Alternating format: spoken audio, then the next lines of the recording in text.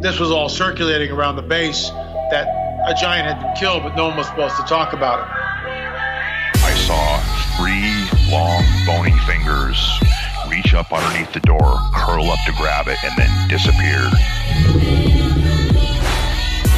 When he came over to me, dude, he slithered over to me.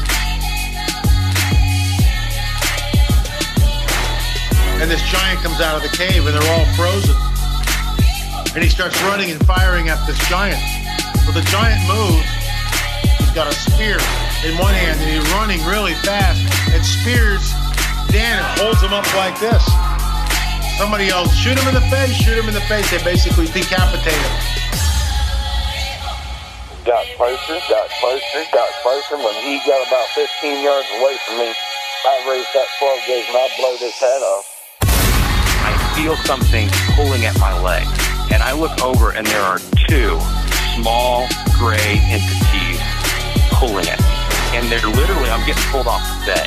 I reached my hand into this bush and I touched air. Couldn't breathe and I couldn't move because I know I'm seeing a monster.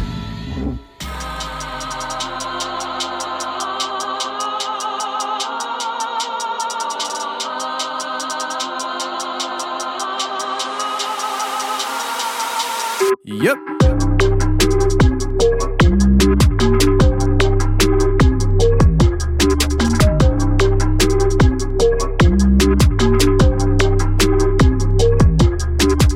Welcome to the show, everybody. You're listening to The Confessionals. I am your host, Tony Merkel. Thank you for being here. If you've had an encounter or a story you'd like to share with me on the show, go ahead and shoot me that email. My email address is theconfessionals@theconfessionalspodcast.com. That's theconfessionals@theconfessionalspodcast.com. Or go to the website, theconfessionalspodcast.com, hit the contact section, and you can reach me that way as well. Either way works for me, just get a hold of me. And if you want to hear more shows every week, go to theconfessionalspodcast.com, hit the join button, and become a member to the website today, because we release an extra show every Thursday right there on the website for your listening pleasure.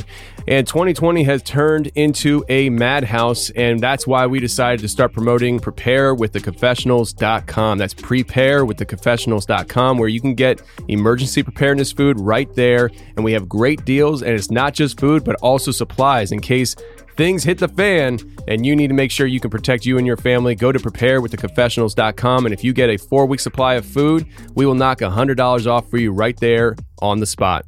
Now, this week we have Marcus coming on the show, and Marcus has a lot of insane paranormal tales to share from the UK. But before we get to Marcus, I want to share this audio from the YouTube channel Really Graceful, and she really did a good job breaking down this quote-unquote conspiracy theory around President Trump time traveling with the stories that were written back in the 1800s about a future president that was going to be the last president. In fact, one of the books is called The Last President. And I'm going to play this audio for you to kind of set the mood for today, because we got election day today and everybody's going crazy. The whole world is up in arms. And I thought it'd be fun to kind of revisit this idea that President Trump is actually a time traveler who went back in time, had these books written somehow, and now he is the president of the United States running for a second term. And here we are in the midst of the chaos. So let's get to Really Graceful's YouTube channel video called Is Trump the Last President?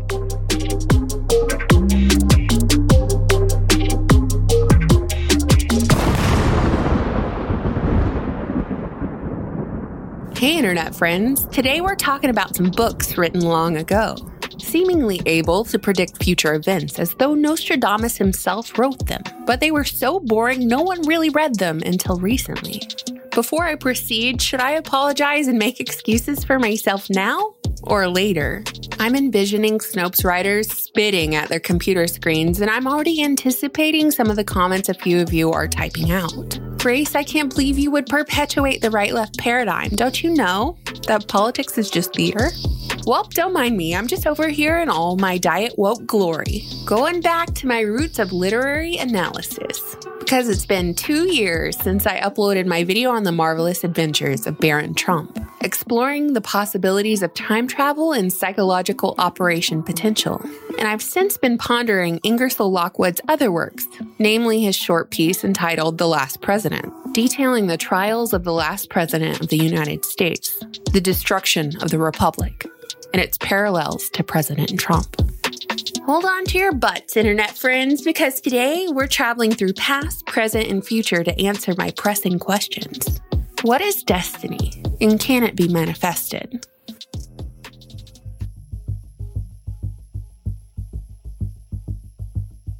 First, let's talk about the author of these books. Ingersoll Lockwood was an American lawyer and writer based in New York. His father was a military man and close friend of Henry Clay, a U.S. representative, senator, Speaker of the House, and Secretary of State, who helped found the National Republican Party and Whig Party. Henry Clay's nickname was the Great Compromiser, the master of the art of the deal for his time. Apparently, Ingersoll Lockwood was a big fan of Clay too, because he wrote a poem for Clay adorning him with the Lockwood last name and referring to him as a brother. Both Clay and Ingersoll Lockwood are on record as Freemasons, which I only bring up in connection to the occult elements throughout their lives and works. Ingersoll Lockwood's friends weren't the only ones who were politically connected, as he was appointed consul to the Kingdom of Hanover, the fourth largest state in the German Confederation, by none other than President Abraham Lincoln. What did Lockwood get up to in his free time when he wasn't practicing law or acting as consul or writing children's books? Well, he created a club called the Union of the Titans, with exclusive membership of men taller than 6'2". According to his obituary printed in the New York Times in October of 1918, he died at the age of 77 in Saratoga Springs, New York.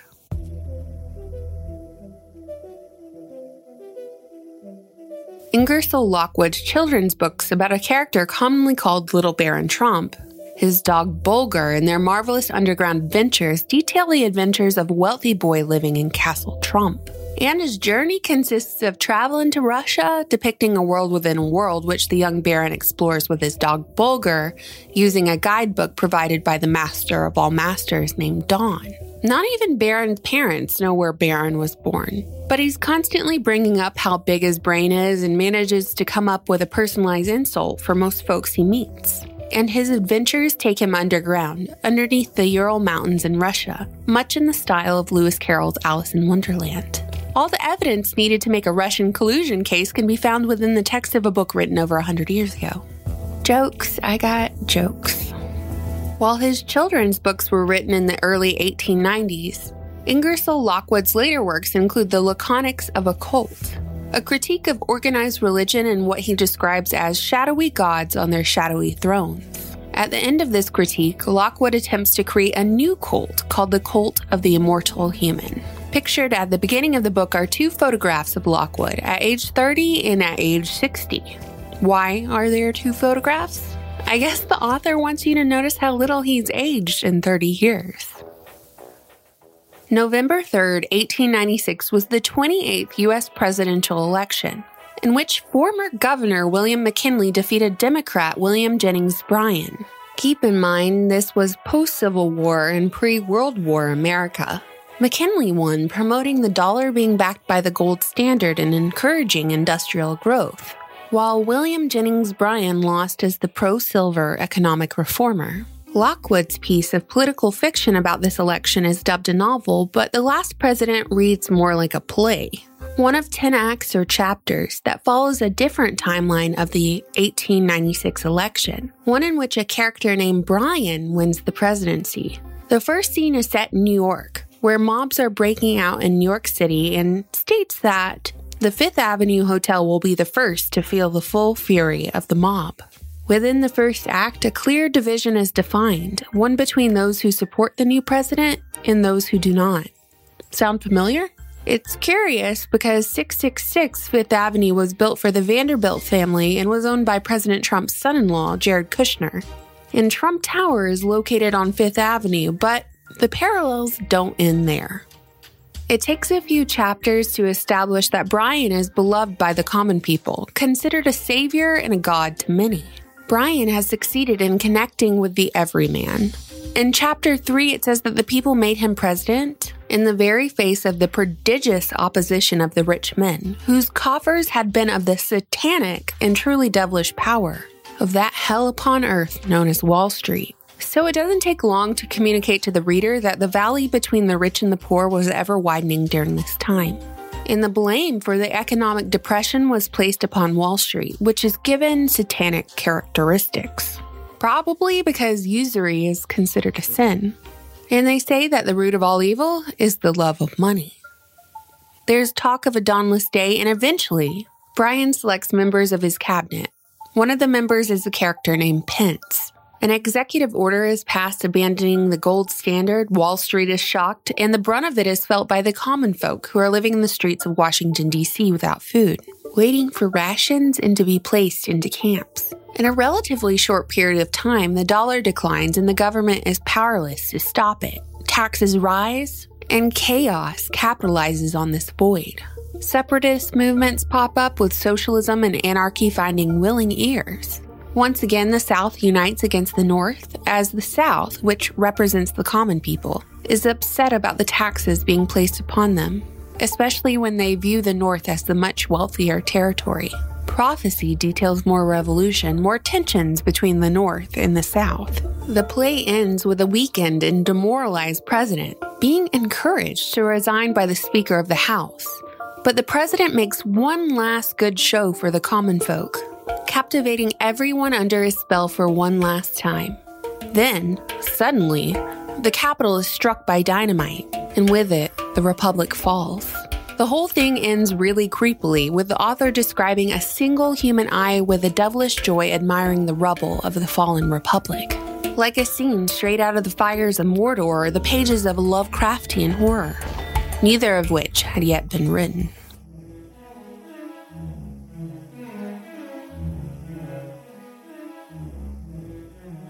Ingersoll Lockwood's books resurfaced into public consciousness in 2017, when the internet popularized the novels by drawing parallels between them and the current political situation in the United States.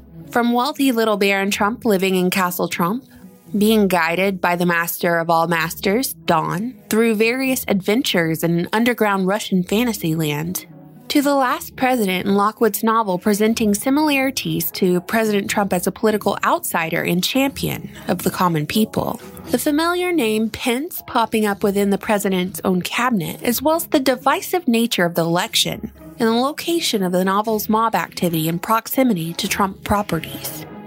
All of these are sprinkled across Lockwood's various works. And if we step back and look at his works as a collection, there are some strange synchronicities for sure. But in 2017, the discourse surrounding these books generally revolved around the weird similarities, but not the implications. Certainly, mainstream media helped shape the discussion by publishing an endless array of articles aimed to debunk the connection between Lockwood and Trump, writing it off as nothing more than tinfoil hattery. These articles addressed the question of whether or not Donald Trump had or has access to a time machine, routinely bringing up Trump's uncle and his examination of inventor Nikola Tesla's laboratory. In the aftermath of Tesla's death, the FBI reportedly confiscated his papers, and they were reviewed by none other than John Trump, a physicist who worked for the United States government's Office of Scientific Research and Development. Was Donald Trump privy to the contents of Tesla's office? Back in 2017, Snopes managed to take enough time away from soliciting prostitutes to write their take on the Trump-Lockwood connection. They said, although these books contain seemingly bizarre coincidences, they are no evidence that Donald Trump has a time machine. Thank you for that, Snopes. 2 years after Lockwood reached peak popularity, a writer who specializes in researching and debunking conspiracy theories and fringe beliefs by the name Mike Rothschild put together a frustrated piece expressing great displeasure about how this stupid Lockwood conspiracy theory wouldn't go away because, I quote, "Conspiracy theorists tend to never move on. They only add more details." I'm sure Mr. Rothschild knows this since he's a self-proclaimed expert on debunking these disgusting, predatory conspiracy theories that these mouth-breathing, low-IQ, useless eaters have the nerve to discuss freely online. But just a reminder that a conspiracy is, by definition, an evil, unlawful, treacherous, or surreptitious plan formulated in secret by two or more persons. Basically, a conspiracy is unlawful plotting between two or more folks. And a conspiracy theory is just filling in the blanks of the who, what, when, where, and why behind this unlawful plotting. Furthermore, I didn't realize that time travel or time machine ownership were unlawful acts. In order for them to be declared unlawful, there would have to be some kind of acknowledgement or declaration that time travel existed beyond the pages of your favorite science fiction novel.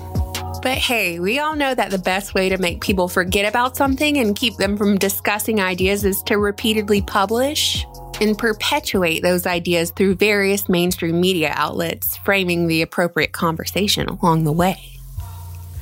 Makes you wonder.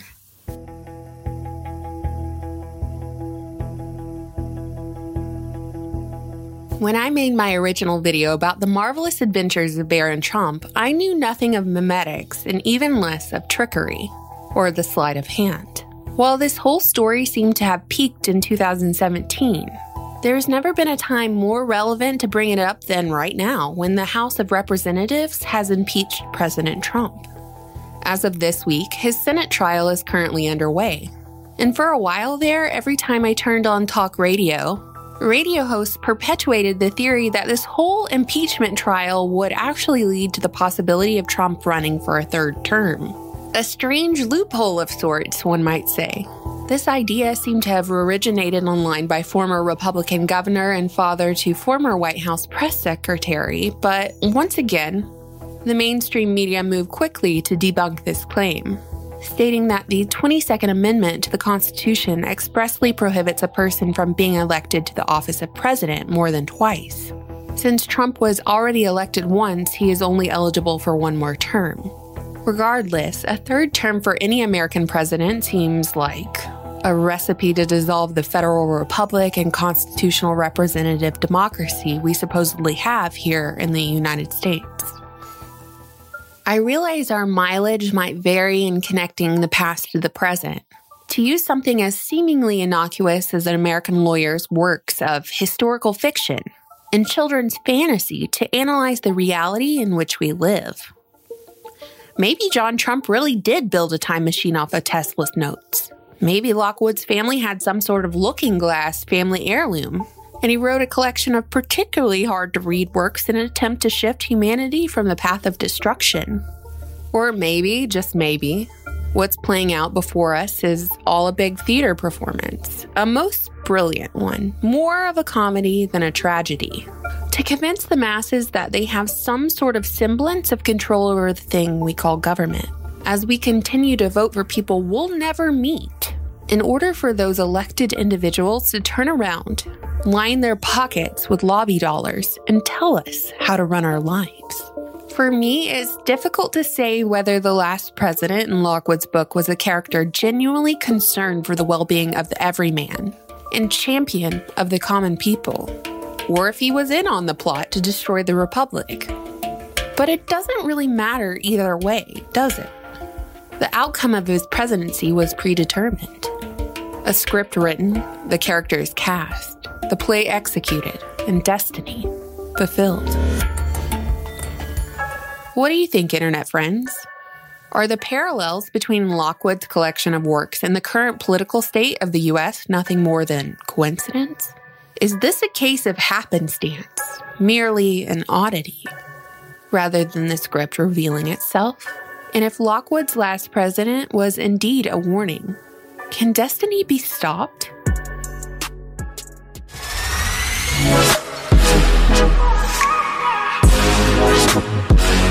Okay, today we got Marcus on the show from the UK. Marcus from the UK, how are you doing, man?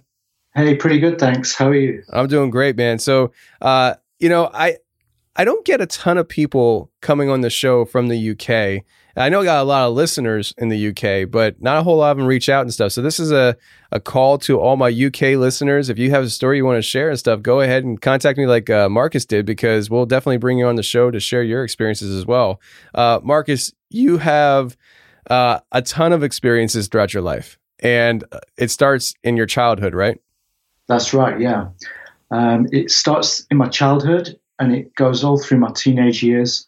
And for some strange reason, it ends in my mid-20s. But yeah, some mind-bending things, some things that I can't explain to this day. So yeah. Yeah. So let's just get it going right now then with your childhood and start walking us into these first experiences that you had and how that progresses throughout your life. Because I do find it interesting that these experiences seem to have stopped at some point. And I'm curious as to maybe hearing about how these things unfold, and maybe that will show some detail as to why they stopped. I'm not sure, but let's hear it out. Yeah. So basically, I grew up on a farm in the north of England, in a place called Lancashire, which is a county, not too far away from Manchester. A lot of people might know Manchester United, the football team. So this farm that we lived on was in the middle of nowhere. It was a huge old 16th century stone farmhouse with a lot of land around it, no streetlights for miles, and our nearest neighbour was probably about 4 miles away. And so, it could be a pretty creepy place as it is on its own. But odd things first started happening when I was a toddler. For some reason, I was always afraid to sleep in my bedroom. My mother and father would have sleepless nights because I just refused to sleep in my room. And yeah, it was very odd. I had lots of different incidents, names being called out when no one was in the house. I could hear my name being shouted from downstairs, ran downstairs. No one was around, no one was in the kitchen. I could see out of the window, and my mother and father were across in the field opposite. So that was the first experience I had where I was questioning the nature of reality, if you will, at a very young age. And then the next experience I could remember, it all revolved around the bedroom that I was sleeping in when I think back about the incident. And I think I was probably about 5 years old. And all of a sudden, I was woken up in the middle of the night with a huge bang. And I had 3 shelves on the wall, on the head. The wall where my head was, there was 3 shelves above me, and it had all my board games on and toys from when I was a kid.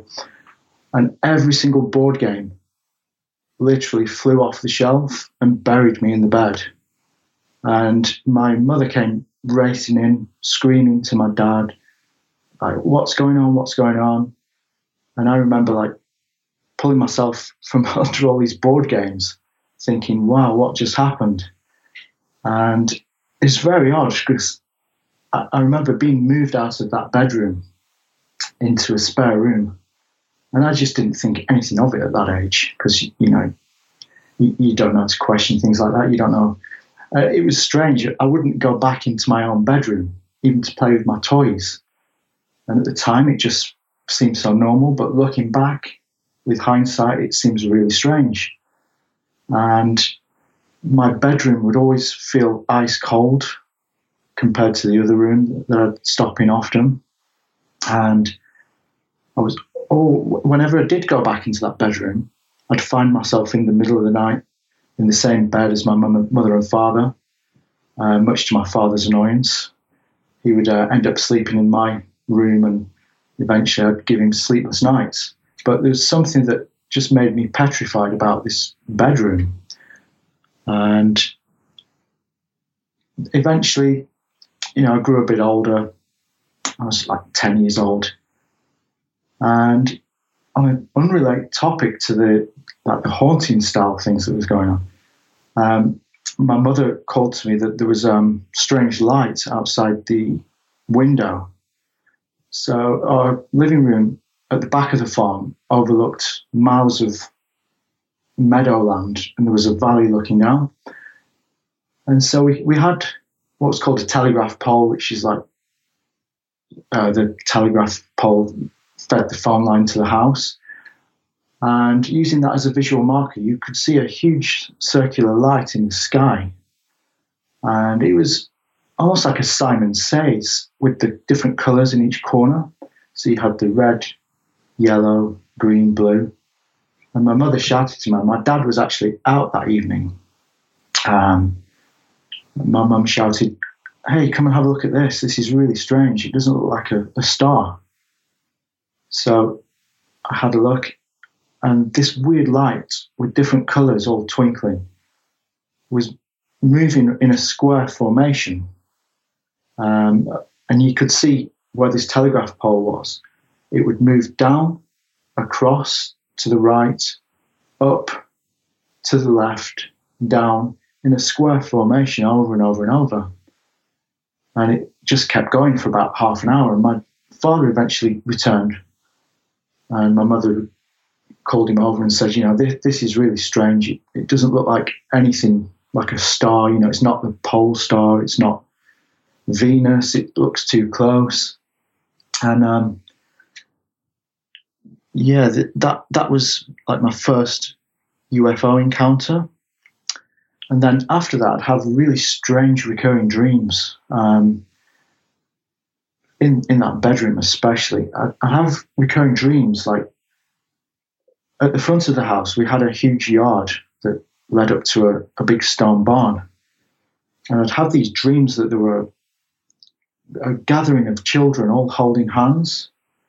And there were these kind of guardians overlooking us and teaching us to sing things and to learn things. And this dream happened over and over. And the strange thing was, whenever I awoke from one of these dreams, I was so restless that I'd be out of my bed on the floor with the covers absolutely tangled around me, which really freaked me out.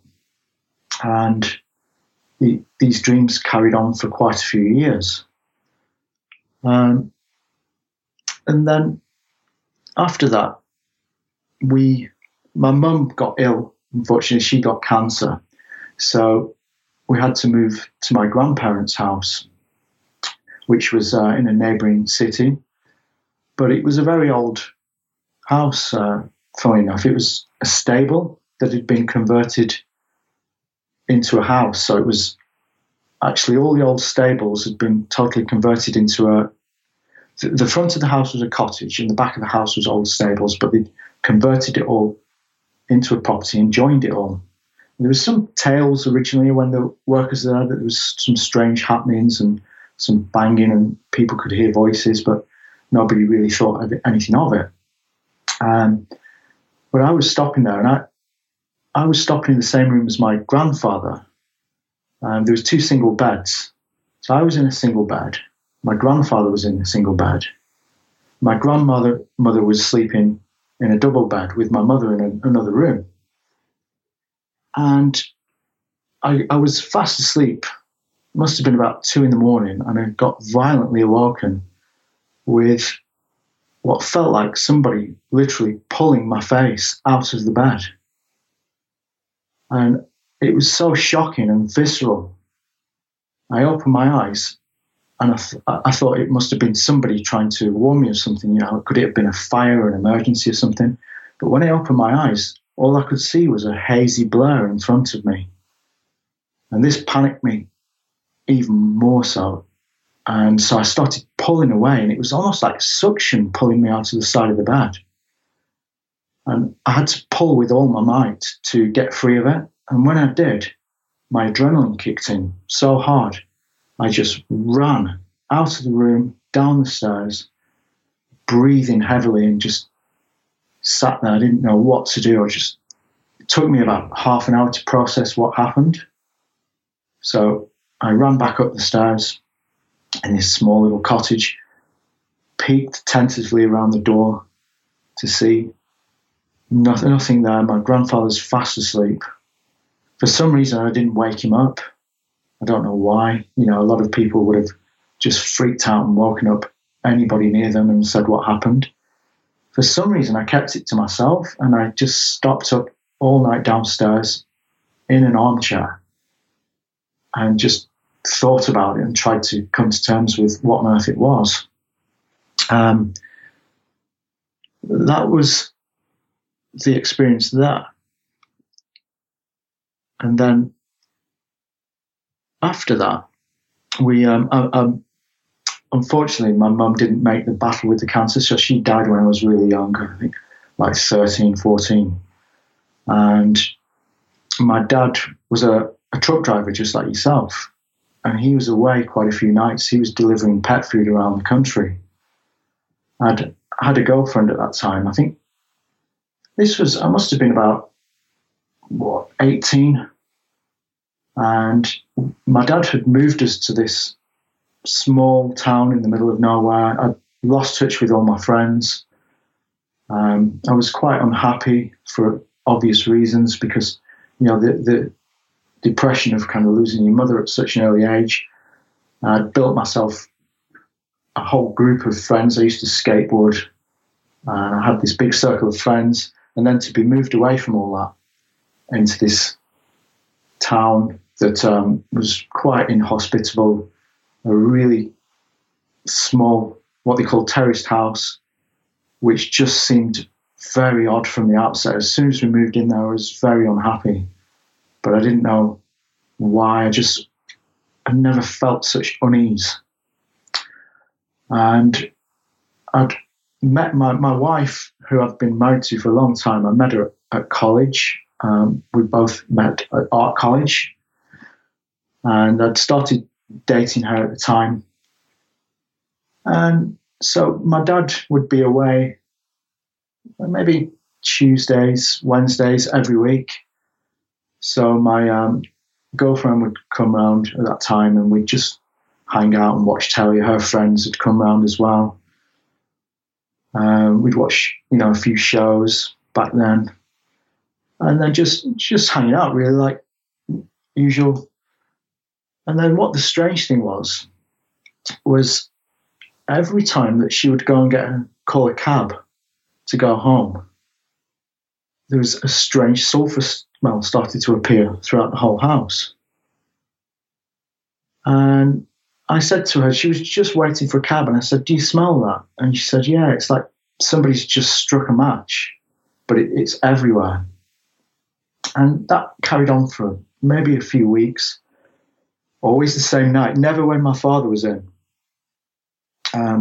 like clockwork. And then things started to get worse. So, for instance, again, my girlfriend would come round, and by the time, like, say, 11 o'clock, she was getting a cab home, the sulfur smell would appear, but then a mist, a haze would start to fill the room. We had two rooms on the ground floor. There was like what we call the front room, which led out to the street, and then we had a back room, which was more like a lounge and a kitchen. And you could see this mist almost, and a hazy mist gathering from the back room and almost coming forward into the front room. And I just thought it was my imagination. And she was going out the door into the cab at that time. And this thing was like clockwork. It was almost as if it was waiting for people to be out the house. And then gradually over the weeks, all hell would break loose. It went from just the sulfur smell to the haze through to noises that I could hear. So I would literally be in bed watching a small portable TV back then, and I could hear banging downstairs, like what seemed like in the kitchen, cutlery in the drawer would almost seem like it was being rattled. So I would run downstairs to check things out, to see nothing, couldn't see anything, no one there. Drawer was exactly how it should be. So this started to really unnerve me, and I ran back in the bedroom. It made me want to barricade myself in my room. It got that bad. So I had this huge board that I used to use as a drawing board, like a huge piece of wood, and I lodged that up against my door handle because things had started freaking me out that much. And I would sit bolt upright in my bed, afraid to go to sleep. Then strange things started happening, like the TV, the signal would go off intermittently. Static would be on screen for 2 minutes, and then the picture would come back on. And again, you could hear the rattling and the banging downstairs. And this was like on a regular schedule, like clockwork. Every time my father would be away in his long distance lorry driving, this would happen as soon as I was in the house on my own.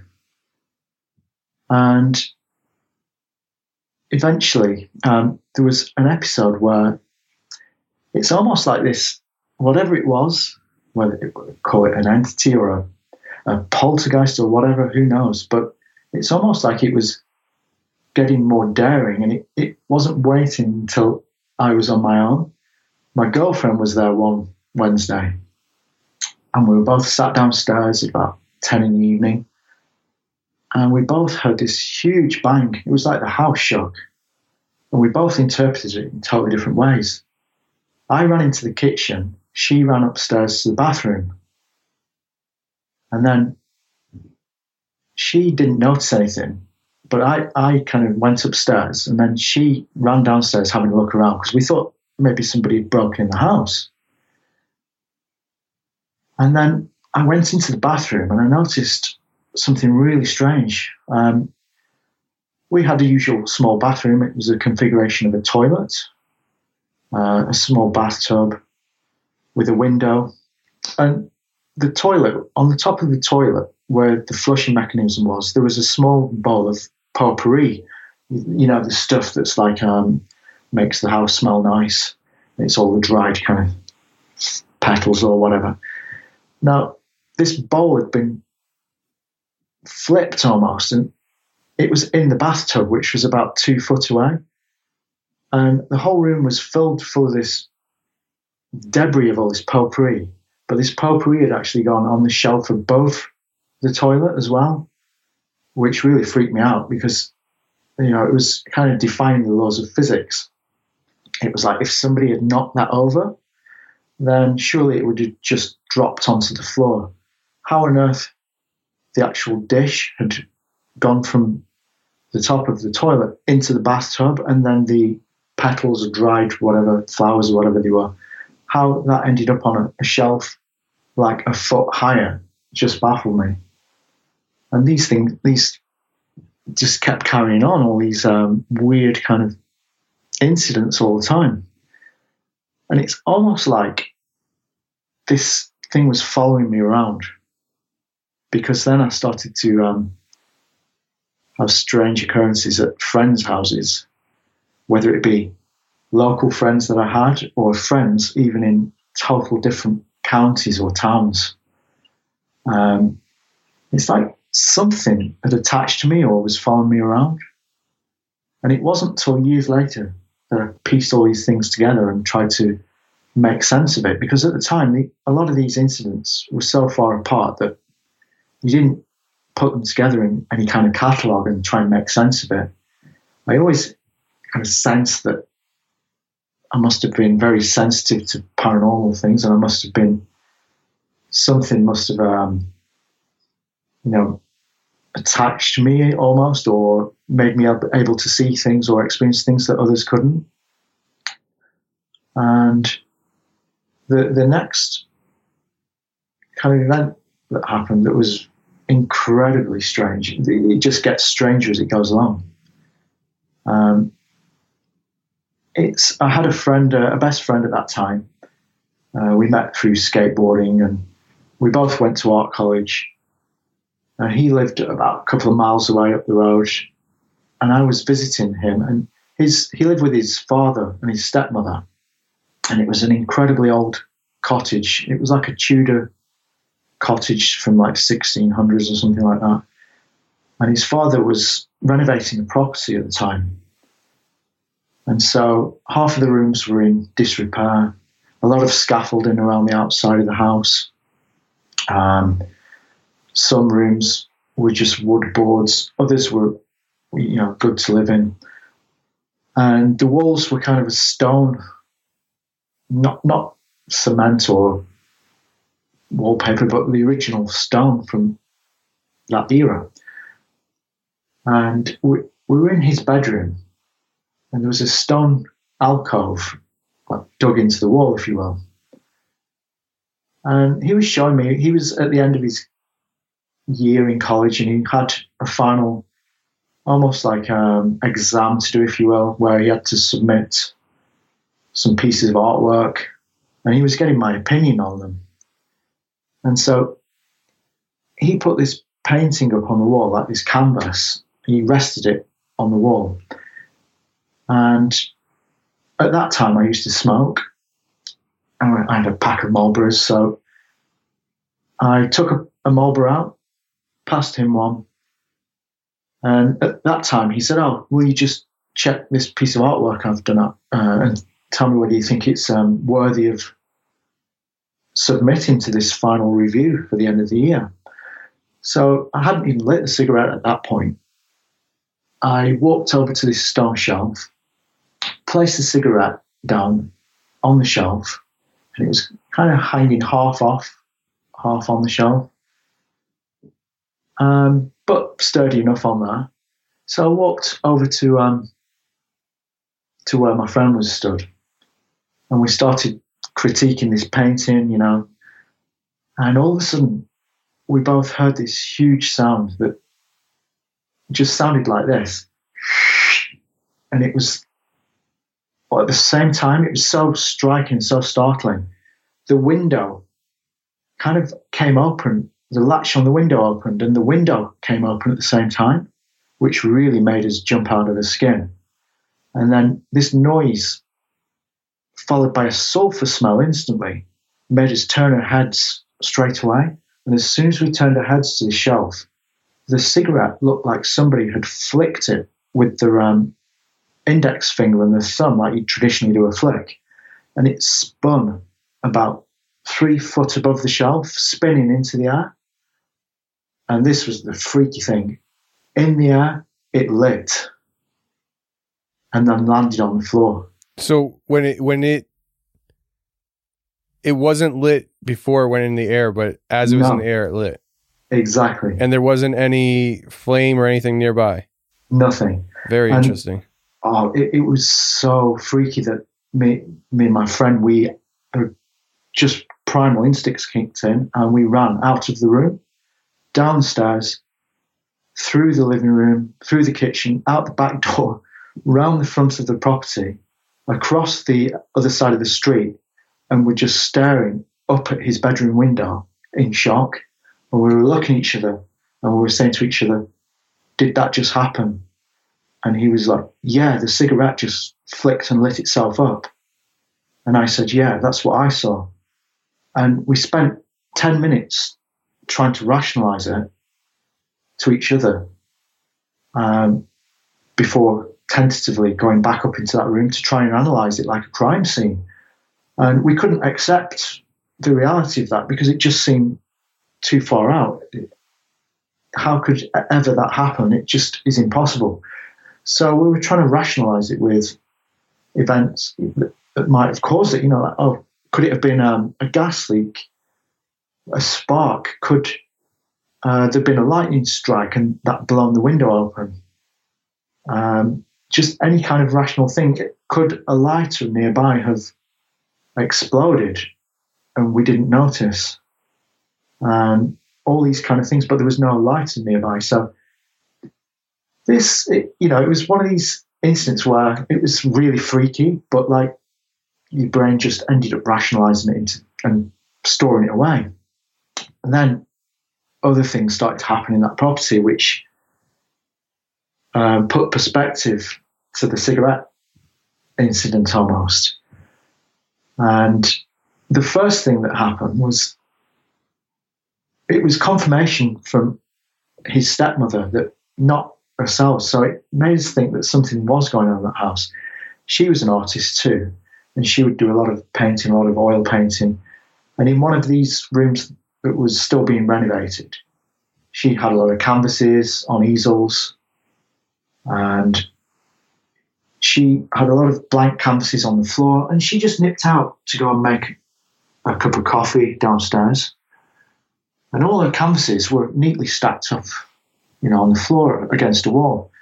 But she came back in the room, and a lot of these canvases were lodged in a drawer of this cabinet. Like if you imagine a long horizontal drawer, and you imagine that the drawer had been opened, and canvases had been vertically lodged by the corners and jammed in the drawer so that they were stuck upright. And this really freaked her out. And She hadn't told us this until my friend had started talking about some of the experiences that he had and I had, and also some of her other friends had while visiting the property. One of her other friends had visited, and he was in the bathroom brushing his teeth, and something startled him and came past the window. It looked like a figure hurtling down, like almost falling vertically past the window. And the only thing that he could possibly describe it as was like a shadowy figure, looked like it was hanging itself.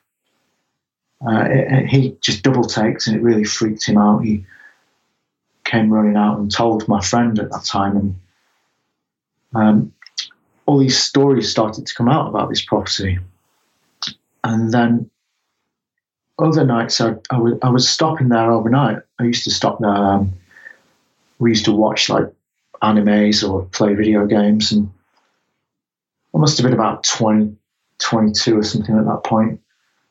And then in the middle of the night, my friend was always really restless. He was an insomniac, and often I'd find myself awakening in the night to find that he wasn't around. He was out of his bed, he was downstairs watching TV because he couldn't sleep. So that was normal.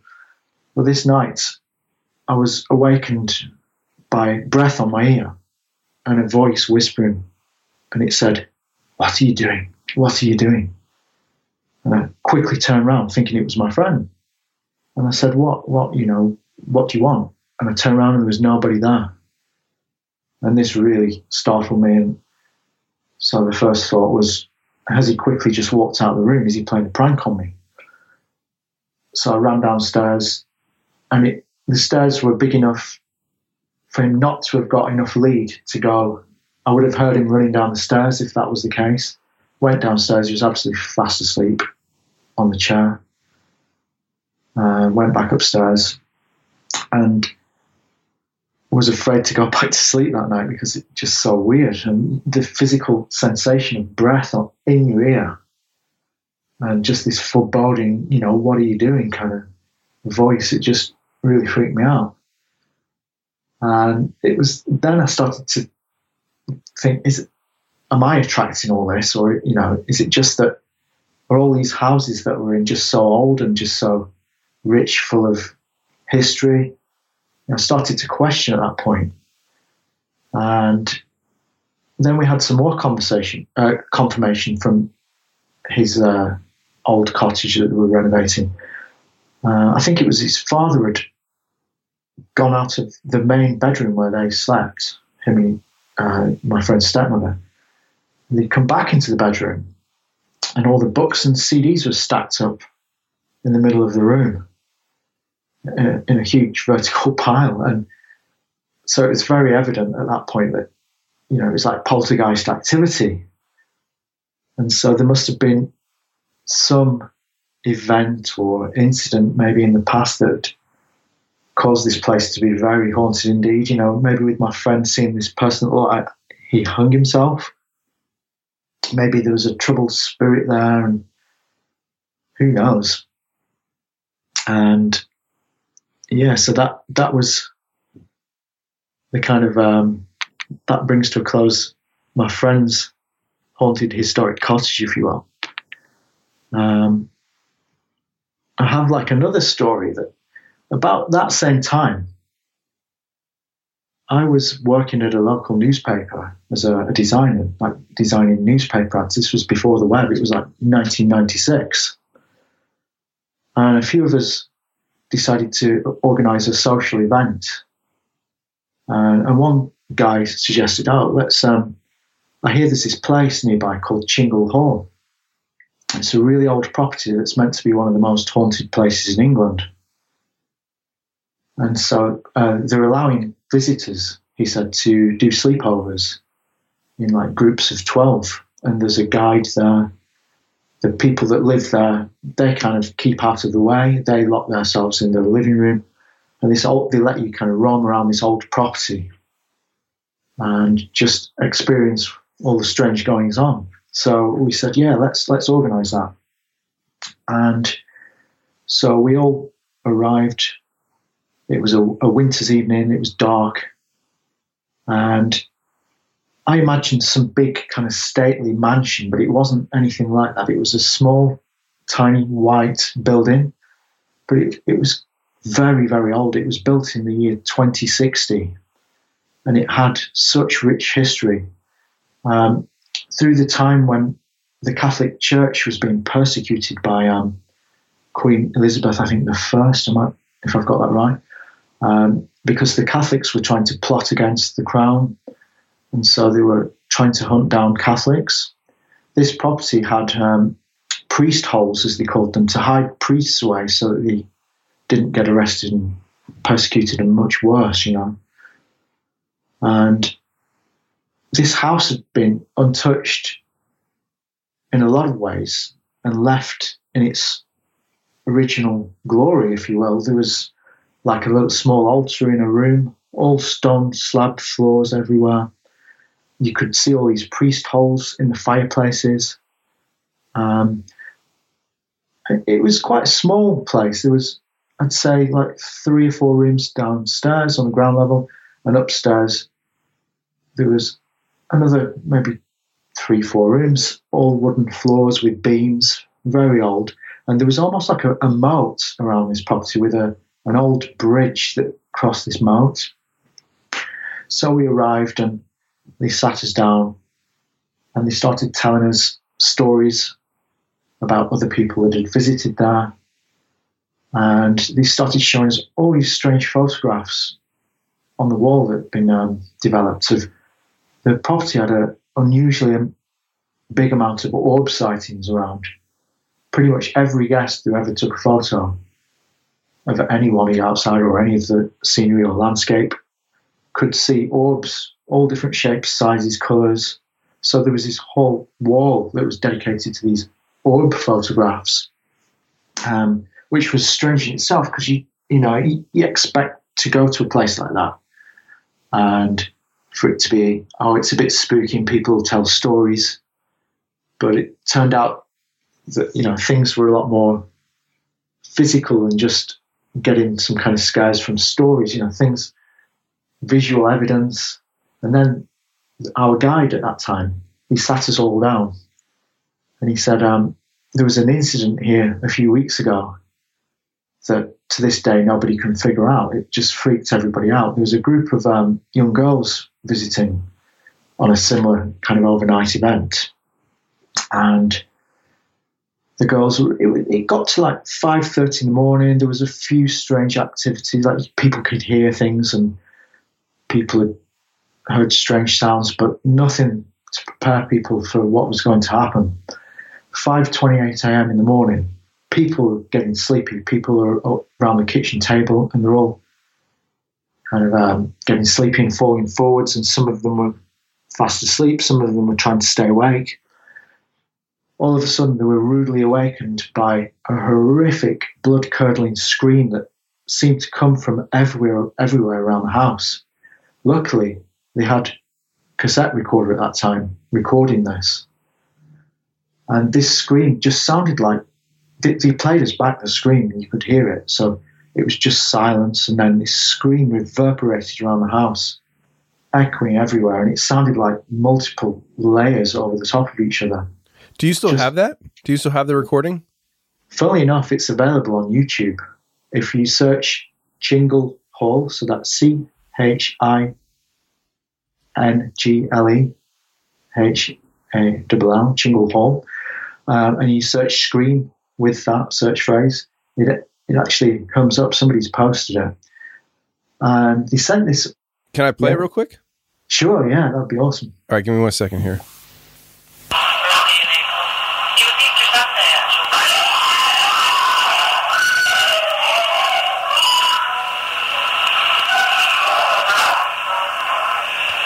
Was that the scream? Yeah. That is chilling. Yep, it's blood-curdling. That is chilling. Let's hear that again.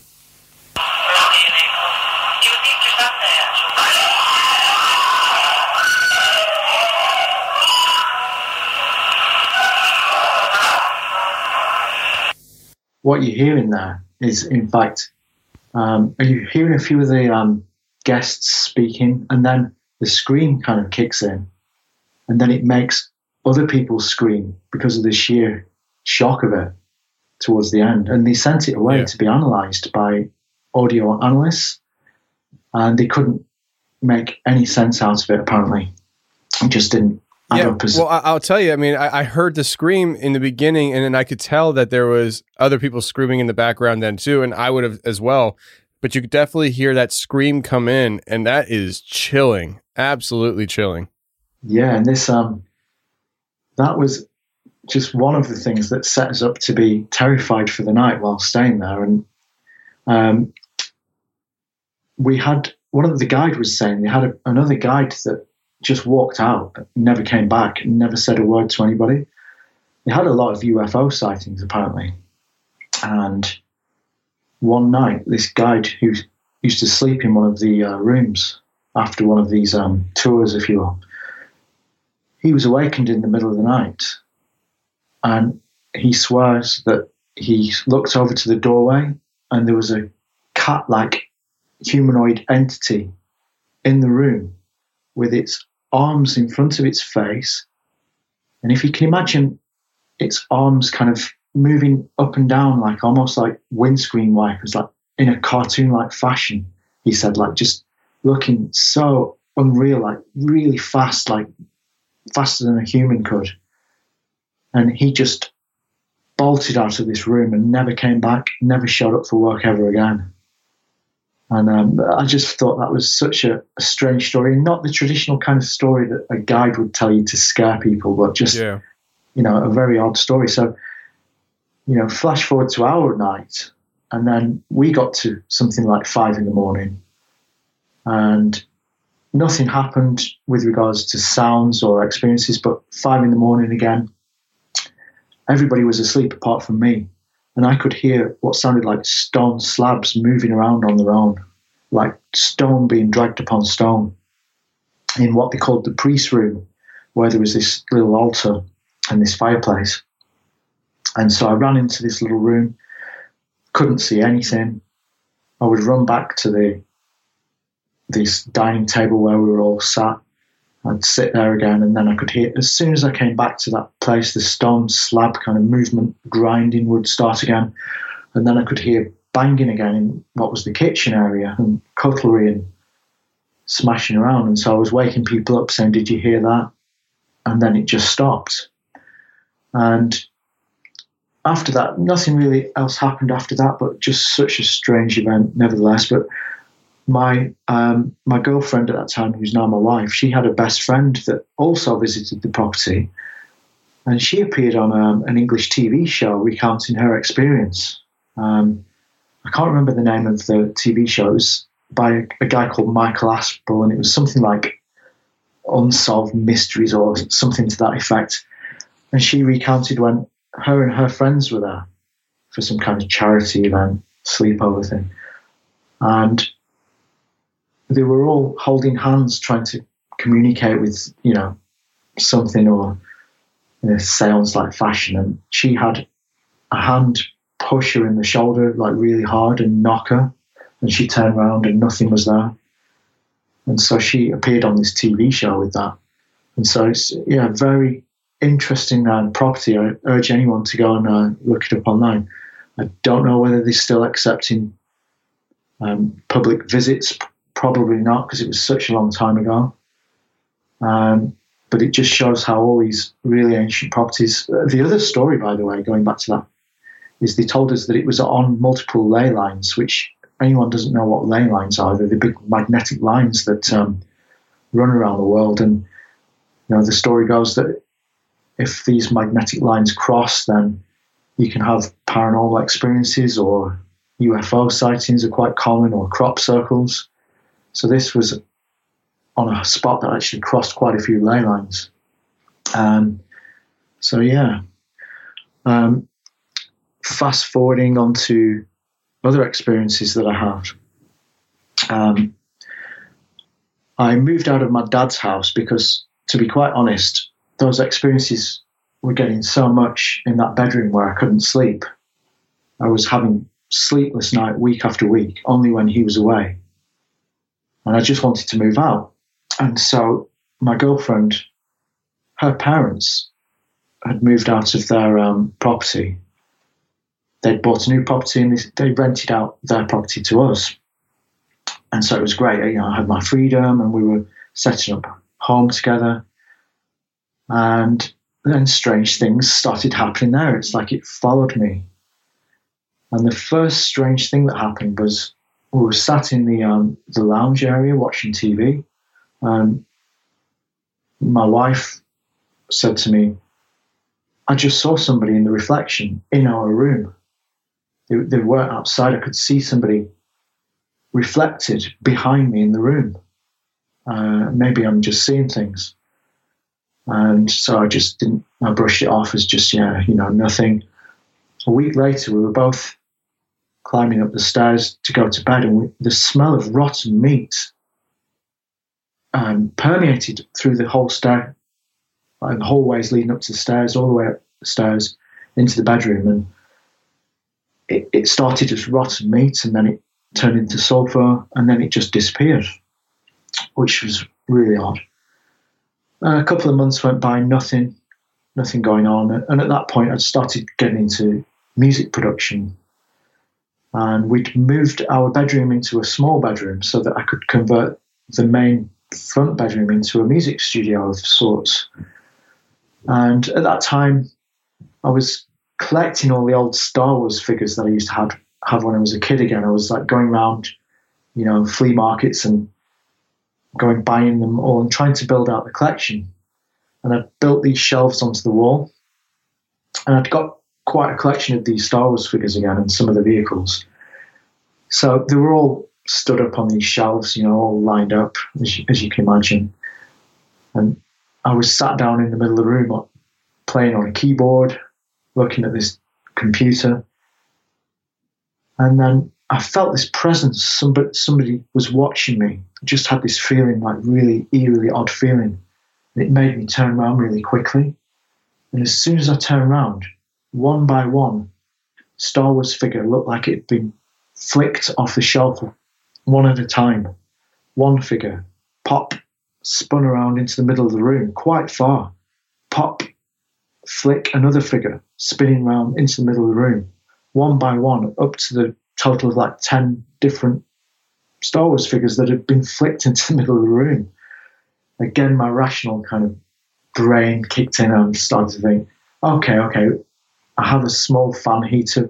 Did that come on by accident or something, blow them off? No, that didn't come on. Trying to rationalize it in any kind of way possible.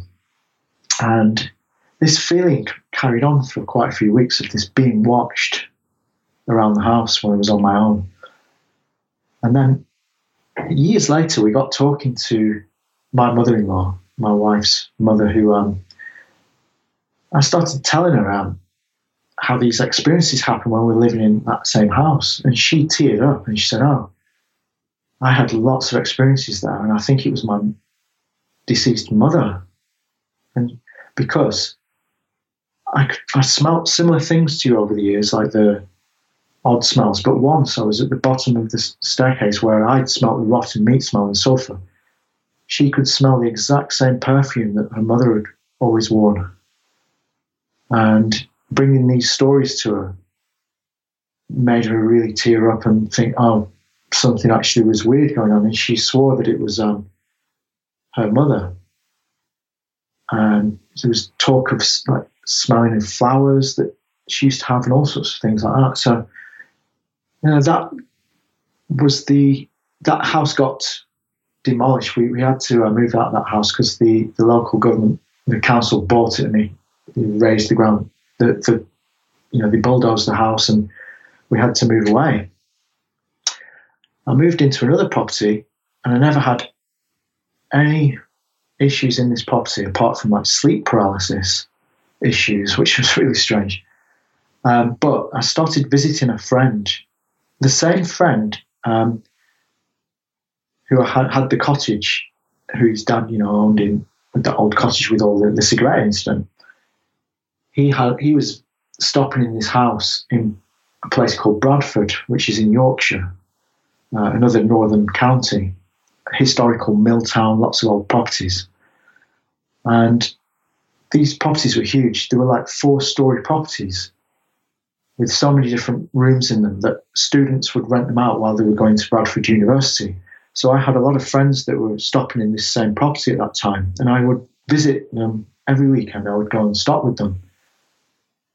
One weekend, they had a huge party. People were in the basement. People were in all different levels of this house, all mingling around. But then the party emptied out. It got to like 1 a.m. No one around. Everybody had gone who didn't live there. All the people had locked themselves away in the different bedrooms. You can imagine all these different rooms had been converted into individual bedrooms. So like what used to be the lounge or the living room would be a student's bedroom. And then you'd have a flight of stairs that go up, and then the stairs would turn and go up another level, and then you'd have another couple of rooms, 2 or 3 rooms that had been converted into student rooms, a third level, similar, and then finally on the top floor where my friend's room was, it was the very top, which was probably used to be the attic, which was converted or something. And my friend was sleeping in a room with a few others. There wasn't enough room, and I drew the short straw, and they said to me, look, we're going to give you a sleeping bag. You're going to have to sleep at the top of the stairs on this, what they call the landing, the area where there was a bit of space before. There was a bathroom, and there was 2 doors. So the 2 doors were 2 bedrooms, there was a bathroom, and I had this square little area to just crash in. So I'd gone to sleep. I was quite happy there. And then 3 o'clock in the morning, I was awakened with the weirdest sound I've ever heard in my life. It was like somebody had done a montage and overlaid things. It was so weird. Imagine a crowd of people all chattering to each other all at once, male, female, all different age groups, all at the same time, like a cacophony of different people coming nearer up the stairs, like they were all ascending the stairs. But on top of that, there was a mechanical sound, which was like a whirring, like and mixed with all the sound of chattering and conversation, all this kind of strange sound. And this just didn't sound right. I actually thought I was dreaming, or just, I didn't know what to think. So my gut instinct was, I jumped out of the sleeping bag, ran down 1 flight of stairs, tried some people's doors. They were all locked. Ran down another flight of stairs, looked around, nobody there. I thought, oh, maybe some people had come back in from the party that had left earlier. So I checked out every level of the property, no one there. Everybody fast asleep. The house was, you could hear a pin drop. Went back upstairs, thought, oh, maybe I was asleep. Maybe it was a dream. I'm going to put myself back in my sleeping bag and I'm going to go back to sleep. The moment I led down again, this whirring, humming, mechanical sound started happening again. All this chattering started up. And it got louder and louder. And it actually got to the point where it sounded like it was going to come up to my level. And it sounded like there was literally going to be 30 people there all chattering. I got so afraid that I locked myself in the bathroom and slept in the bathtub all night. I just didn't know what to think. So in the morning, I kind of gathered myself, got up, and I started almost interviewing people from the different rooms. Has anything strange happened? I didn't want to tell them what had happened with me. I just wanted to be totally not influence anyone. So I said, has anything strange ever happened while you've been living here? 2 girls who shared a room said, yeah, we get strange things going on, like posters have been ripped off the wall one night. Posters being moved from one wall to another. My stereo had moved. Different people were telling me different stories like this from different rooms. Like one guy said he'd seen shadow people in the basement one night while they were having a hangout down there. And the strange thing was, another one of my friends went and slept in the exact same room a year later, which was just plain weird. I just thought, what are the odds of that? So I asked him if anything strange had gone on in this old property, and he said, yeah, similar stories. I never got to the bottom of what it was that I experienced. I hadn't got a clue. It sounded beyond a normal haunting to me. Something just got my hackles up, and I just thought, it was the first time I started thinking about like UFOs or alien encounters. And at that time I was reading Whitley Strieber and the book Communion, which everybody kind of knows, and the front cover of the book just freaked me out. Obviously I'd seen the grey alien cover, the same imagery over the years, because I'd been into paranormal. It got me interested in the paranormal, all my experiences, but something about that book just freaked me out so badly. And I just went through a stage of utter paranoia. Even in this new house that we were living in, I wanted to check all the closets all the time before I go to bed. I would have to sleep with lights on and things like that. And it wasn't till I left that house and went travelling, I finally got settled and didn't have this anxiety. But going back to this house that we'd moved into, it was we finally got married, my wife and I, and we bought this house that was what they call a semi-detached house. It was a 3-bedroom, and I had my first proper like UFO encounter, if you will. And something told me I knew it was going to happen. I was led on the couch, looking out the window, and I just had this urge to look into the distance. We were afforded a really beautiful view out of the big bay window.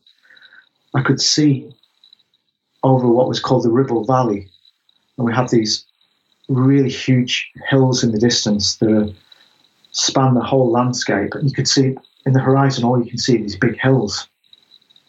And we have this famous hill called Pendle Hill, where they used to have the famous witches of Pendle Hill and all these like folklore. So we could see this view was kind of uninterrupted, if you will, all the way to distance. And something told me to look carefully into the distance over to these hills. I just had this sixth sense, and I kept watching, and all of a sudden in the distance, what looked like when you look into the distance and you see a balloon or something like that, or a hot air balloon, this thing was coming closer and closer. And my gut feeling was getting stronger, if you will. It's almost like my spidey sense had kicked in. And I kept watching, and something urged me to go out around the side of the house. And as this thing came over, it started to become evident that it wasn't a balloon. It looked physical. It looked like it had mechanical, almost markings, or like it was metallic. It was barrel-shaped. It was rotating on its axis very, very slowly. I ran to the side of the house, into the back garden, up some steps where I could get a better view. And it came so close that it must have been 100 foot above the house. And this thing was barrel-like. And then I noticed it had 3 or 4 orbs, I'm not sure, 3 or 4, orbs that were metallic looking, circling, orbiting. There was the main object, which was this barrel-like thing that you could see markings on, and it looked metallic, and it was spinning on its axis, but these orbs around the outside were orbiting it, almost like they were magnetically attached, and they were in a formation, all orbiting, all at the same distance apart from each other. I screamed to my wife to come out and look, because I wanted to check this out, because I'd been talking about paranormal stuff to her for years, and I'd had a big fascination in UFOs. So she came out around the side of the house, absolutely in disbelief, and she was saying, "Wow, what is that? That is crazy. It's some kind of technology. It's physical." And the moment she said that, all the orbs separated all at once, super fast, shot off into the distance. And then this object slowly, very slowly, in fact, just carried on spinning and then just drifted off into the distance. At that point, I was kicking myself not to go and I had a really good camera, a Canon XLR camera, and I just wished I'd have gone and took some snaps. I didn't have any video equipment at that time. Mobile phones were still in the old Nokia stage. They didn't have decent video on or anything like that. But I had the corroboration of another witness, and it just blew my mind. At that point, I realized that, it wasn't just things I've read about, that something strange is out there, and something that, could it have been military technology? Yes, I suppose so. We had a local aerospace company at a place called Samlesbury, and it's called BAE Systems, British Aerospace something else systems, and they're known for doing like projects. Maybe they do like secret projects and stealth craft, who knows, but this kind of was one of the go-to things that I thought of. Could it have been some experimental craft? Who knows? But like with these orbs, I'd heard all the stories over the years. I've been a UFO researcher for years. I'd heard the stories of orbiting like orbs and things like that around. I've seen the videos ever since. The strange thing is, many years later on YouTube, I saw a person posted a sighting of what looked like there was a kid playing in the backyard, and this object had come down. It almost like came down, and it was almost like interested in this kid, like looking at playing in his backyard. And it looked very similar, this object, to what I'd seen. And then I'd seen some other clips over the years, like some things filmed in Nevada and some strange things, and they all look very similar to me. And then I started researching things like this Black Knight satellite. I don't know if you've ever heard of that. Yeah, I've heard of it. I don't know a ton about it, but I've heard a lot about it. It's one of those things where there's so much speculation about it. I'm not sure what details to go with. And yeah, so I started researching the Black Knight, and the vague kind of imagery that I could see of it looked very similar to what I'd seen. In other words, the technology didn't look like it was man-made. It just looked too abstract and too strange, and all the markings on it, and it just looked like nothing. A person couldn't be on board this thing the way it was operating. It was just too abstract, and my gut feeling was it was some kind of probe, or this was years before drones existed, but it just looked like something like that. Very, very strange. And this reminded me of another incident that I'd forgotten about, that the same cottage that with the cigarette incident, with it lighting up on its own, when his father was renovating that property, he had scaffolding on the outside of the house, which was leading to the rooftop. So me and my friend and another friend would spend all summer just sat on top of this rooftop, just staring at this same valley that I was talking about before, that this other property looked out onto. And for some reason, we all had this fascination with this valley and these hills in the distance. We just watched and watched. When it was night, we'd just stare up at the stars and look for satellites coming past. One summer's day, we were all staring, just for some reason. I don't know, we were just talking to each other, having, telling some jokes. And we were all looking in the same place. And there was this grassy hill in the distance, this huge hill. And we all noticed at the same time a metal disc slowly ascend just above hill level, just enough so that you could see the top of the disc to realize that it was a dome-shaped disc, traditional classic metal UFO-looking thing. And this hill was so far in the distance, this thing must have been huge. And as soon as we'd noticed it, it very slowly descended below the hill, the line of the hill. So it was not visible anymore. And we looked at each other and said, "Did you see that?" Yeah, I saw that, my friend said. It just slowly came up, and as soon as it had come up, it went back down again. And yeah, there were only two major UFO incidents where, both had corroboration and eyewitnesses.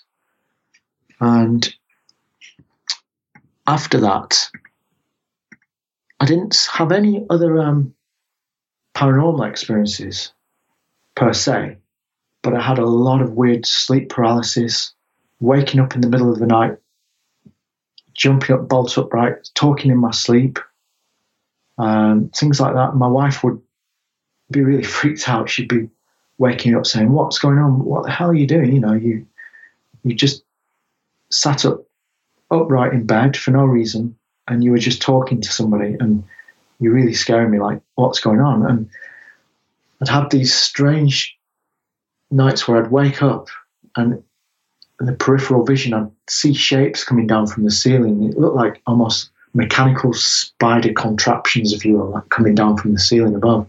And I'd just put it down to, I was having some kind of weird nightmares and stuff like that.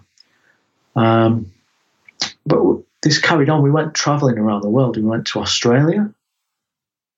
And I had a very strange event in Australia. We were touring up and down the coast of Australia, and we stopped at a place called Surfers Paradise. And we rented an apartment for the night. And it was just like a traditional block of apartments, nothing special, just run of the mill. And it had a really nice big living room. It had a kitchen, a bedroom, but it had this bathroom that I just got a really weird feeling about. As soon as I walked into the property, something drew me to the bathroom. And I went to go for the door, and the door was locked from the inside. And I couldn't figure this out. This was like freaky. So I tried a few times, and my wife was saying, "Oh, just leave it, we've got another bathroom attached to the bedroom, it's fine." Something was setting all the hackles on my arms off and making me really freaked out. Something about this bathroom. I was so uneasy. I couldn't sleep. I was up in the middle of the night. It was like something odd had happened in that bathroom. I just had this sixth sense. The next day, in the morning, I went to the same bathroom and the door opened. Absolutely no problem. Went in and I just felt cold, like something's happened in this room, like something really odd. And I couldn't put my finger on it, couldn't figure out what was the deal with that. Just another weird incident in the catalogue of strange occurrences over my life. And then I think the final incident I had, I've been good for like years, I'd say 10 years I've had no experiences. Thank goodness, But we moved to Spain after traveling around the world for a while and touring Australia. We moved to Spain for a few years where I worked as a designer. We set up our own small design business in Spain. And we lived in this one apartment, and I started seeing out the corner of my eye. We were sat watching TV, and I looked to my right, and I could see what looked like movement in the hallway where there was a doorway, and it led to a big hallway. And the bedroom was on one side of the hallway, and then the kitchen door was on the other. And it looked like somebody was walking from bedroom through the hallway, through into the kitchen. And I started noticing more and more. I just put it down to, nothing. I was imagining things. And then again, I could see shadows in the corner of my eye. And then I started to look more in more detail, and I could see actual physical black shadowy figures walking from one side to the other into the kitchen. And I said to my wife, "Did you see that? Did you see that?" And she said, No, I didn't see anything. And this kept happening all the time, like every other night there. And then we were renting this place, and they had to move us. The tenant, we were tenants in this place. The landlord kicked us out, and we went into another property. And subsequently after that, I felt really comfortable in this other property and no more experiences. And that was the last time I had any of these strange experiences, really. But when I do look back, it's such a catalogue of weird things.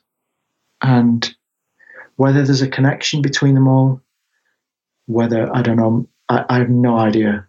I just know that there's some mind-bending stuff and some things that I can't explain to this day. And some of the things of the cigarette thing story, when I tell people, they look at me like I've got two heads. Like, what are you talking about? That's just insane. I don't even believe it to this day. It was so bizarre.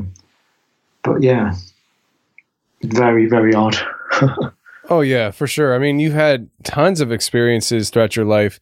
And, when we first started this interview, I was thinking, maybe we could lend a hand as to, somebody who is listening to the stories and, outside perspective as to maybe how this kind of all unfolded for you throughout your life. But the more I heard it, I was like, this is just a jam-packed life filled with experiences. And some of excuse me, and some of it maybe, was brought on in the sense of the investigations and the Scream kind of thing. But some of it is just very sheer happenstance. Do you have any inkling as to why you had so many experiences at one point in your life, but now it seems like it died off? Yeah, a couple of things. I think going through the trauma of losing a mother at an early age, at 13, 14, and then I surrounded myself with a lot of friends to deal with it, and I didn't come to terms with it for quite a few years. I just dealt with it by, doing the things I loved, like music and skateboarding and things like that. And I had a wide circle of friends. And when my father moved to this little small mill town in this awful property with no sunlight, and I was so depressed. I'd lost contact with all my friends. I didn't have transport at that time, so I used to see my friends every night. I was isolated. He was away, obviously truck driving, for a couple of nights of the week. I'd started working in a job that I was very unhappy with in this kind of small print place. My only escape in life was seeing my girlfriend at that time. I've known my girlfriend since college, and we've been married years, and she was the only kind of anchor I had. And so when she came round, it was like a breath of fresh air. I got to escape this miserable life, if you will. And, when you hear stories, don't you, of like people going through trauma, or especially like poltergeist, you hear of young girls going through puberty or difficult times in their life, and then these events happen. What always springs to my mind is going through such emotion, such turmoil, that it might have triggered or made me more sensitive to things, perhaps, or, perhaps there was some kind of haunting there that was related to that. I don't claim to know. And then going forward later in life, like why it hasn't happened now, is possibly because well, a couple of things. I'm content. I'm happy. I don't ever think about things like that. I've got my routines in life. I'm not so, in a bad place as I was, if you will. And the other thing is I found my religion again. Like I got brought up at a school, which was a Catholic school. I wasn't Catholic myself, but I was very close to the church. I was very close to. I used to go to the Sunday services, and I used to love everything about. I used to be envious of the kids that had the rosary beads even and want to do communion, and always wish that I could be involved in that. And I think throughout the time when I needed that the most, I've become most detached from faith, if you will. With a lot of dark things happening in my life. And then I think as I've grown older, I've found my faith again, and learned to sort of almost talk to God as a child would again, and just have that unwavering belief that there's something there. And that's given me great comfort. And I think, could that be a connection? Possibly. The fact that I surround myself with that now. I don't know. I mean, that's for everybody else to decide, really, but it certainly could be a factor. I'd like to think so. I'd like to think that, we have divine protection from scary and crazy things in life. Yeah, I kind of understand what you're saying, man. I think a lot of times perspectives come from life experiences, and though it's a perspective, I think that with your situation and many other people's situations with the paranormal, the life experiences that we see around us also contribute to the paranormal type experiences that we have. And it's all through, I'm having a hard time saying what I'm trying to think of here, but it's all through your perspective. So you have these experiences happening to you, but your perspective as to what happened in your life, attributing to that, is the only definition we can run with. Does that make sense at all? I mean, totally. Yeah. It's just, I put a lot of weight and value in people's perspectives when it comes to how they view their experiences and also why they went through those experiences. Because you know who you are, why you think a certain way. And I do think that you, as who you are, why you think a certain way and what you believe, do contribute to how you define your paranormal experiences, but also contribute to why they even happened. And I think that you might be onto something there. Yeah, totally. One other strange, totally unrelated story springs to mind. It's actually from my wife. This is totally like on a tangent, but do you remember the time when Princess Diana died? Yeah, was it 97? Yeah, so we went out for a meal.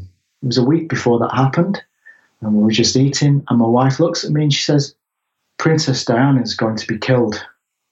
And I looked at her and I said, what? And she said, it was almost like automatic thing coming out of her mouth. She just said it for no reason. I said, what on earth do you mean? She said, it just seems so obvious.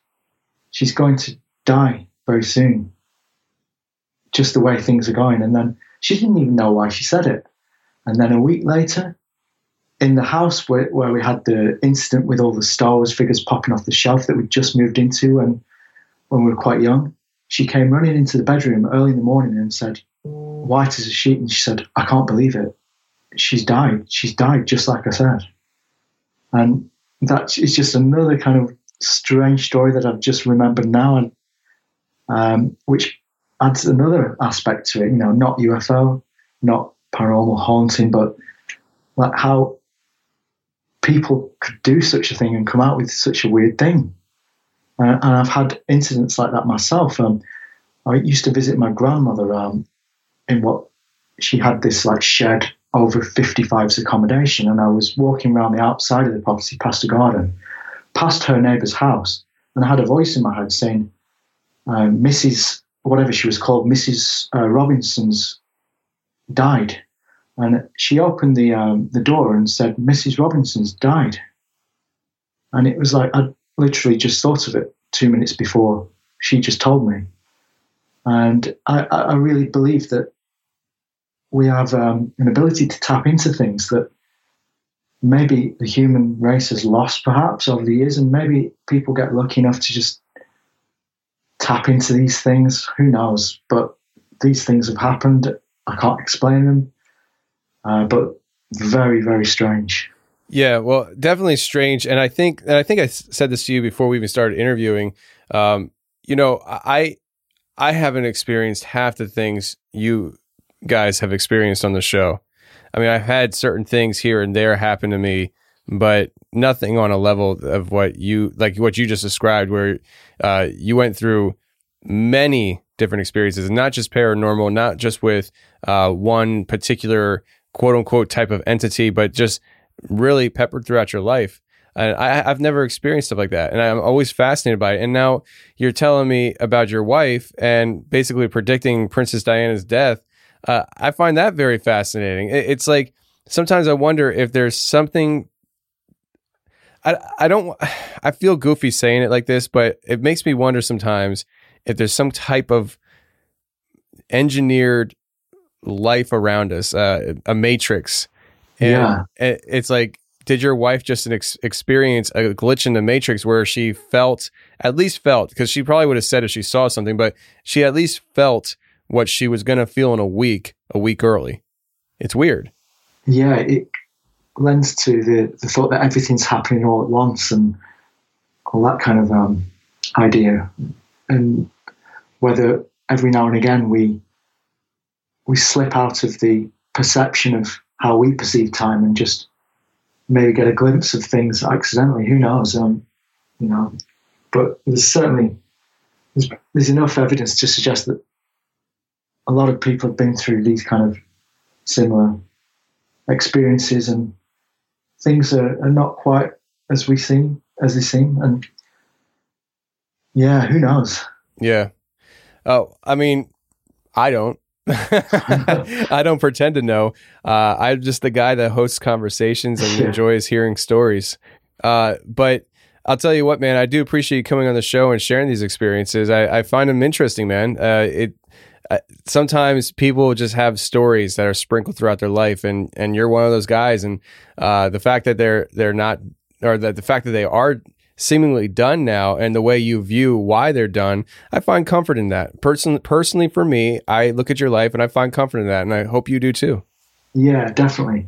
And to be honest, I'd never even thought of half of these experiences until I thought about coming on the show, and then I started making notes, and then that gave way to other experiences coming up from the subconscious that I totally forgot about, and that was cathartic in itself, just being able to offload all these experiences and just recount them to somebody, because instead of carrying them around, and it's good to be able to tell them to an audience that into this kind of stuff, and that it doesn't just look at you and think, oh, you must be crazy, and what are you talking about?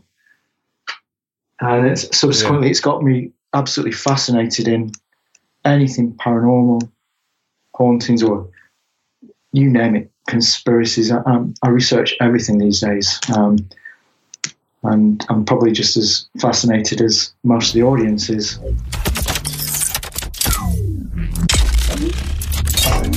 Well, that's the show, everybody. I really hope you enjoyed it. And if you did enjoy it, please share the show with your friends. I don't care where you share it or how you share it. Just share the show with your friends if you enjoyed it, because that's the best thing you can do to help the show grow. And if you can, go ahead to the website, theconfessionalspodcast.com, hit the store page, and check out all the cool stuff we offer merchandise-wise. We have beard oils, custom wood-making stuff with the Confessionals logo, and of course, t-shirts, hoodies, mugs, stickers, all that fun stuff on theconfessionalspodcast.com. And until next week, friends, stay safe, take care. And I really do mean that. Stay safe. My Lord. Take care. For real. And remember, the truth will set you free, but first it'll piss you off. Bye. Here they come, yo. Here they come. Here they come, yo. Here they come. Here they come. This or that. This or that. This or that. This or that. This or that. This or that. This or that. This or that. Come on. Who's the black sheep? What's the black sheep? No, not who I am or when I'm coming, so you sleep. Wasn't in my realm or wasn't in your sphere. Knew not who I was, but listen here. Press P-R-E-S, yes, I guess I can start. If it's alright with you, I'll rip this head joint apart. Back middle to the front, don't front. Want a good time, wanna give you what you want. Can I hear a hey? Can I get it, yo? You got a hat, it's for the house. The styling is creative, black sheep of the native. Can be violated or even decepticated. I got brothers in the jungle, cousins on a quest. Dead-retorted uncles and P-Forest may they rest.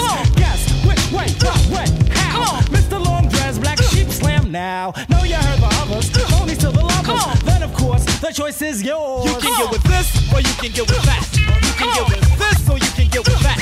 You can get with this, or you can get with that. I think you get with this, cause this is where it's at. You can get with this, or you can get with that. You can get with this, or you can get with that. You can get with this, or you can get with that. I think you get with this, cause this is kind of fat. Where's the black sheep? Here's the black sheep. Even if we wanted to, the flock cannot be weak. Watch me swing like this. Why should I swing it like that? Because in fact, on me it might not attract. Therefore I ignore, do as I feel inside. I live with me, I've got my back tonight, you know what I'm saying?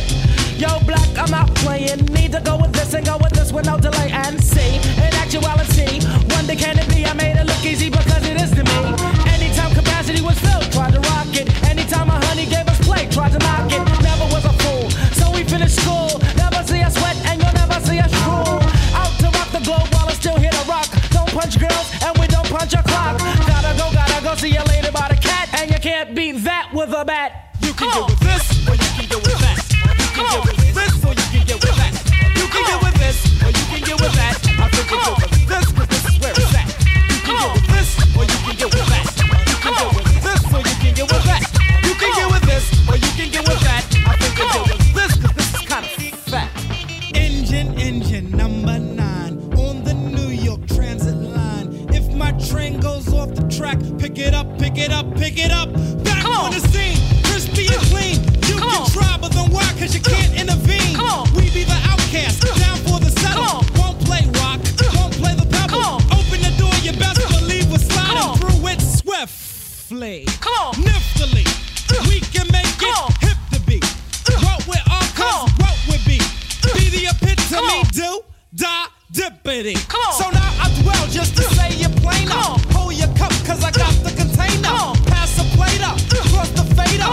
Black sheep get played like the Sony Innovator. Never the traitor, party inflator. And you can get a scoop later. You can get with this,